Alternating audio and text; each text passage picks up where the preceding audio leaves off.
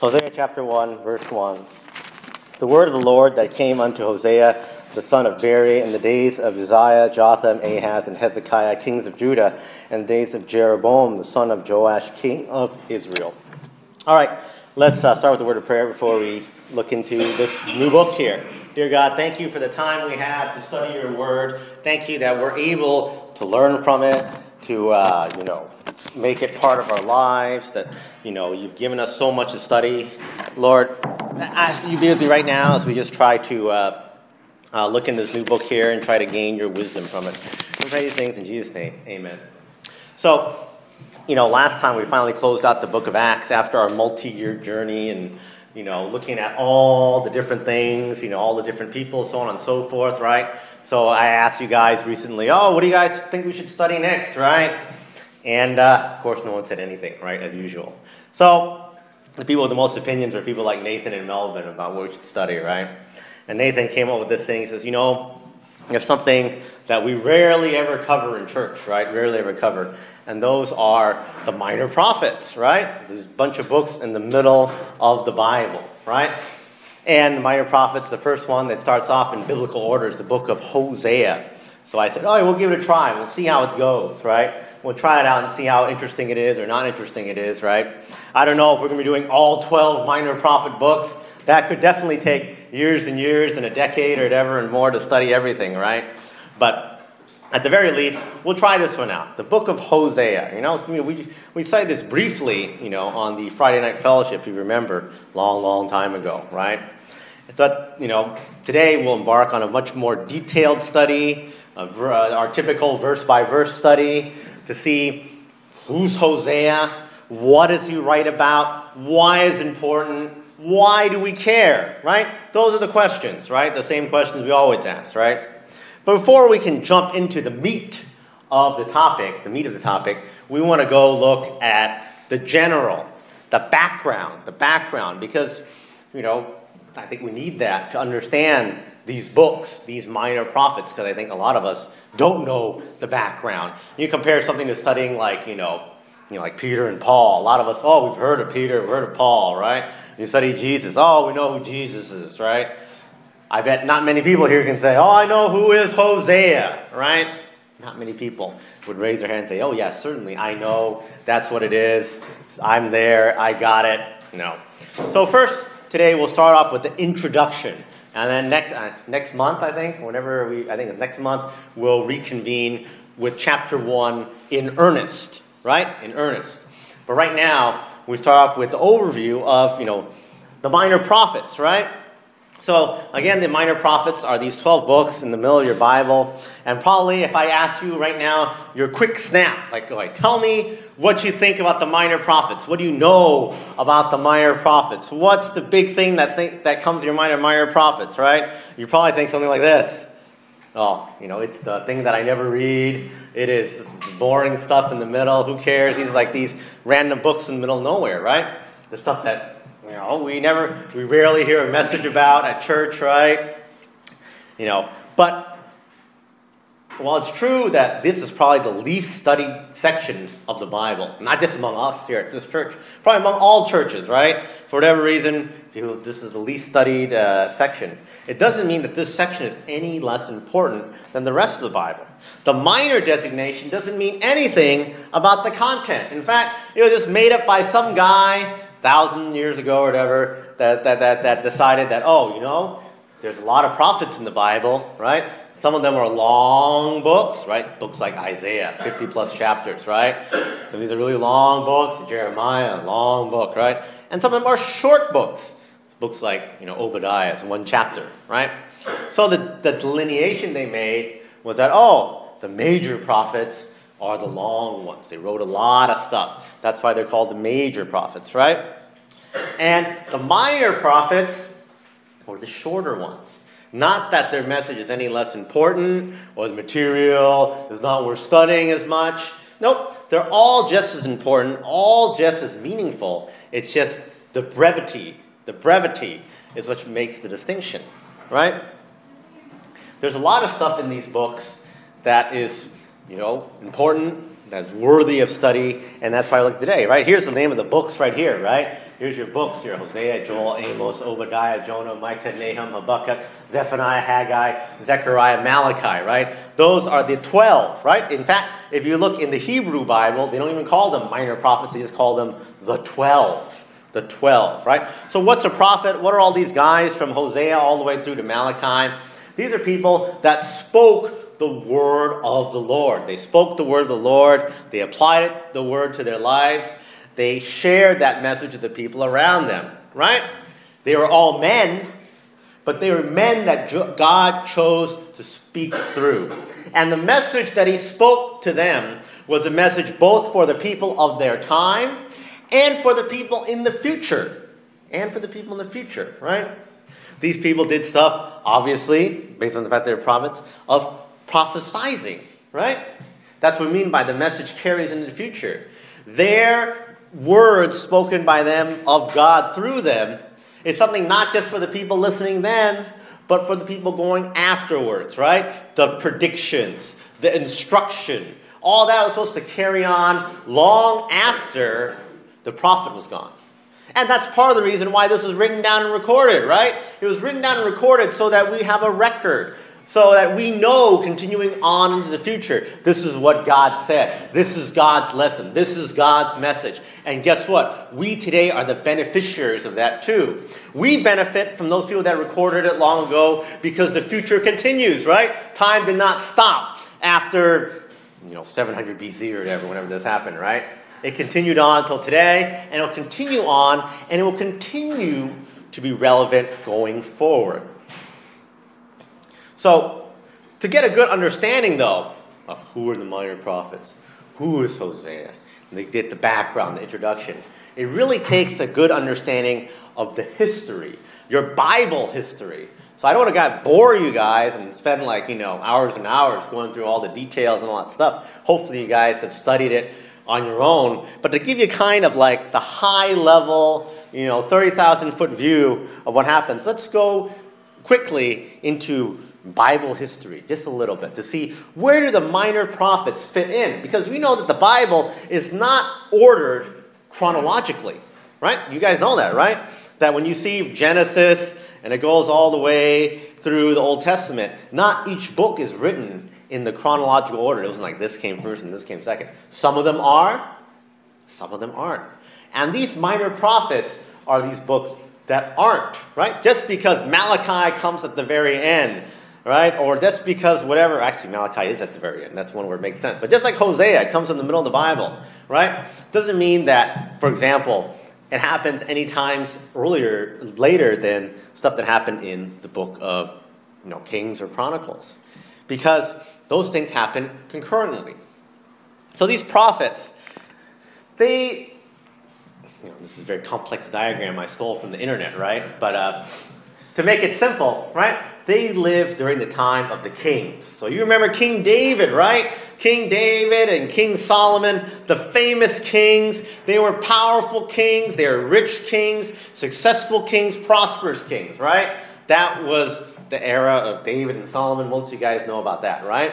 So compared to Hosea, that was probably like 200 something years before we get to this time, right? But what happened after those kings, right? After the height, right? Solomon was probably the height. He was probably the richest king, the most successful king, all those kind of things. What happened? Well, the kingdom started to decline. And you guys know generally, without going all the details, you can read on your own in the book of Kings, book of Chronicles. You guys know generally what happened was the kingdom split in two. There's Israel in the north, Judah in the south, right? The kingdom split in two. And we know generally, right? The kingdom split in two. And what happens with these kings that are ruling both kingdoms? There are some kings that were good kings, that they followed God, they followed what God said. But unfortunately, there were many, many kings who were bad kings, right? The kings that allowed wickedness to happen, that allowed the country to fall into sin, that allowed the country to fall away from God.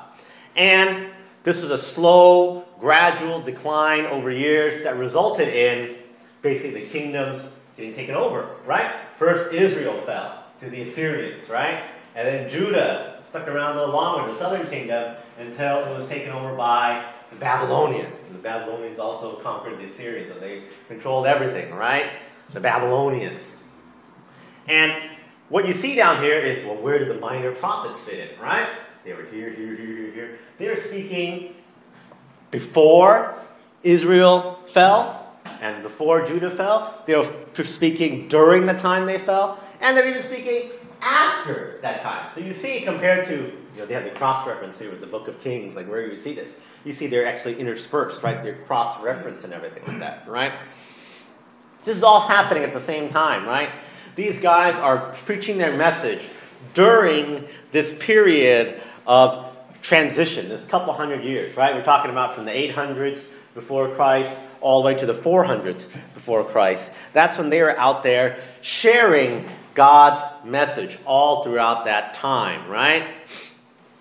And they're sharing this message during this time where Israel and Judah were slowly descending into basically non-existence. And believe it or not, after these guys go off the map in roughly 586 BC, Israel ceases to be a real country for basically until the 20th century, right? They are a conquered people for many, many, many years, right?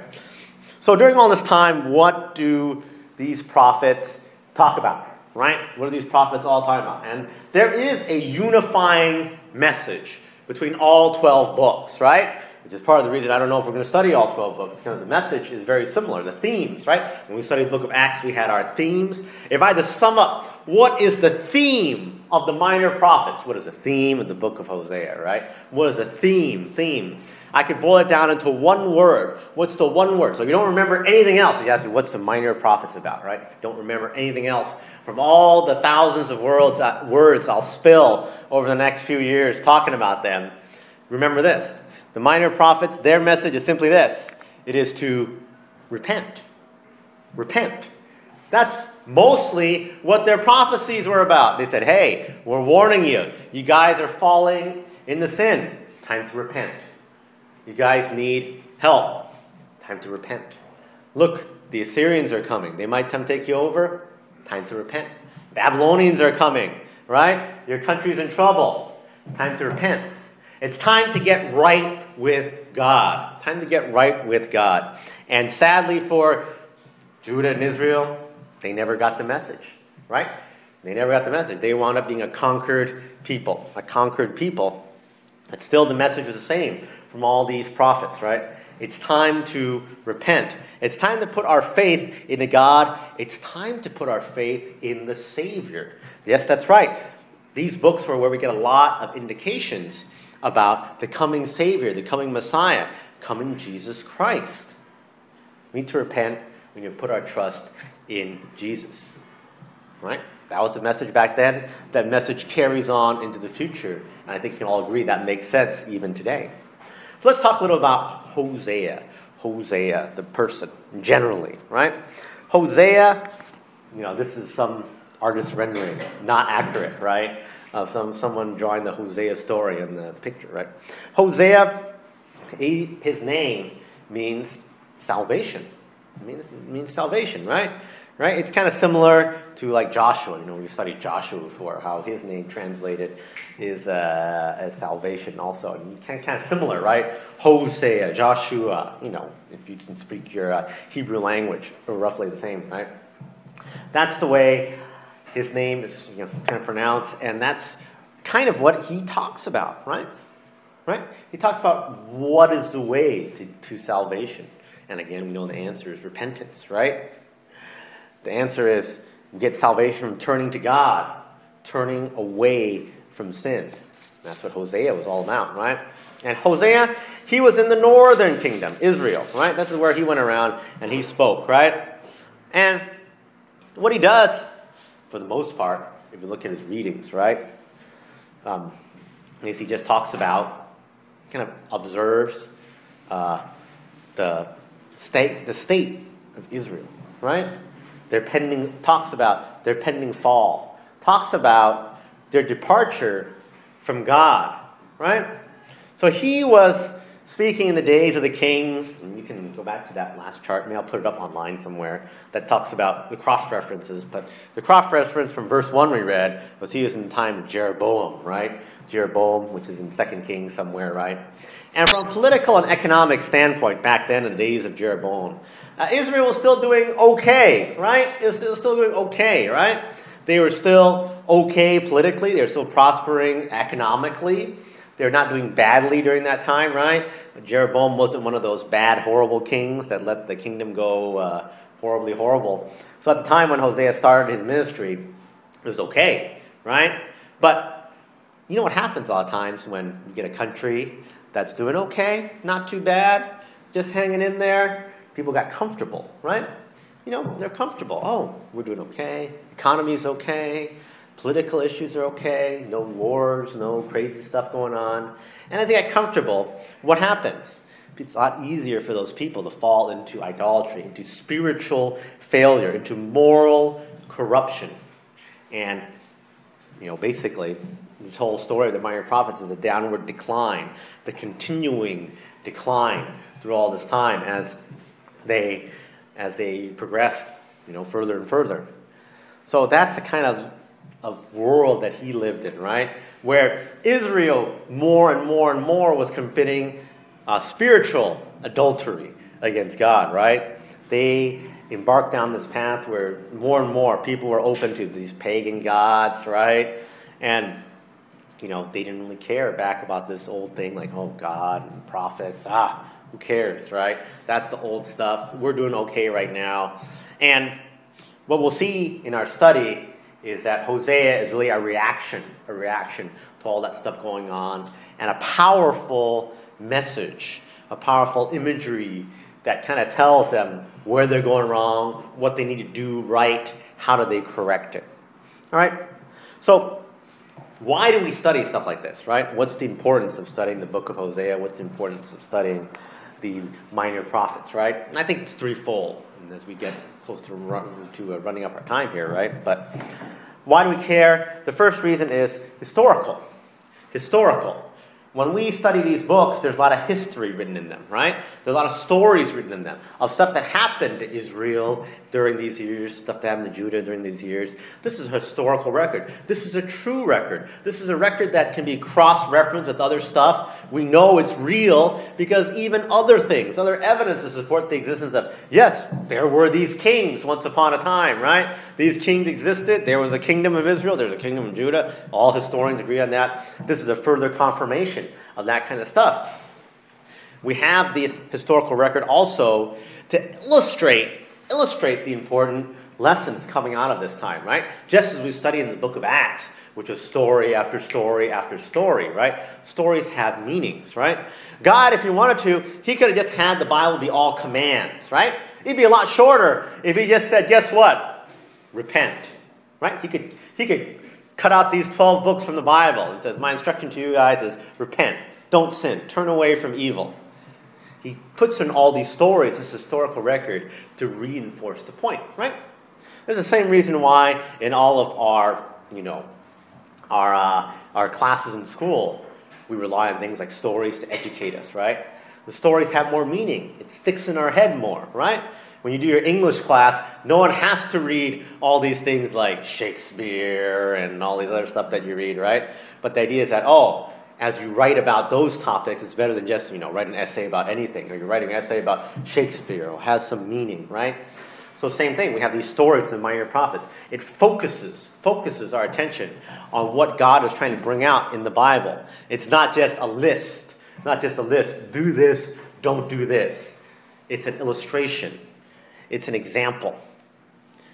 It's history. Number 2 point. We study these books because they are prophetic. They're prophetic, right? Prophecy of both stuff that happened in the past, that was fulfilled, and prophecy that was continuing on into the future. Now, you guys heard me speak extensively on prophecy last year, right? About the importance of prophecy. About how when God says something, we expect it to happen. Right? If God said something and it didn't happen, God's a phony. Right? If there was some prophecy he had and it didn't come true, we could throw this whole Bible away. We could say God is a liar. But you know what? When I've pointed it out, Melvin points it out all the time, Nathan points out all these points and whatever like this, God's never wrong. The prophecy is always right. When God says something, it comes true. God predicted that these kingdoms would fall. It came true. God made predictions about how this behavior would corrupt the people. It came true. Those instructions hold true today too. The prophecy didn't just end, right? A lot of times people say, oh, yeah, he predicted the kingdom would fall. It fell. Therefore, we don't need to study these minor prophets anymore. It's over. It's over, right? They learned their lesson. That was a lesson for Israel. That was a lesson for Judah, right? No, the lesson applies still today, right? The lesson applies still today. Because the third reason we study this is because it is practical, right?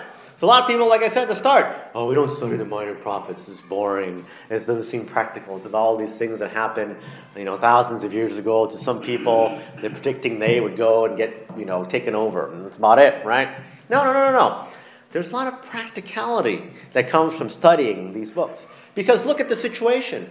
Remember, these were countries that were in a period of, okay, political and economic situation, but they were in a period of decline. Overall decline, both politically, economically, and spiritually, right? Does that seem familiar to anybody here today, right? Well, a lot of people are saying right now that America is in decline, right? We have a whole presidential campaign based on the theory of what? Make America great again. The implication when you say, make America great again, is that America is no longer great, right? America's going downward, right? Now, he might be saying that about the politics and economics, but is it true that America also is going on a downward trend spiritually? Are we noticing that church attendance is down? Are we noticing that following the Bible is down? Are we noticing that our spiritual and moral values that have been the compass of the country for years and years and years is down, right?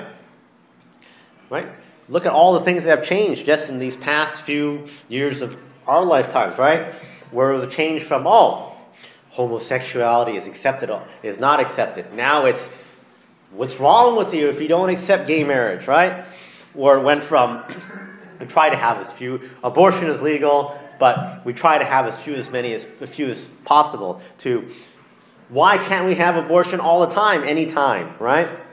We go from an era where, talking about sex, premarital sex, all these other things is taboo, to today where it's on every TV show, movie, you name it, song, whatever, where this is just part of who we are, what we talk about, our culture, so ingrained. Our country is on this trajectory too, just as it was back then. And the lessons that Hosea gave back then of how do we turn from it, right? How do we go back? It's the same lesson that applies to us today, that's meaningful to all of us today. That same message of repentance, turning away from sin, trying to right the country, putting it back in the right direction, seeking, as his name is, salvation. And that's the importance of this book, and that's what we look into next time. So, to sum up, minor prophets, important, all these three reasons, right?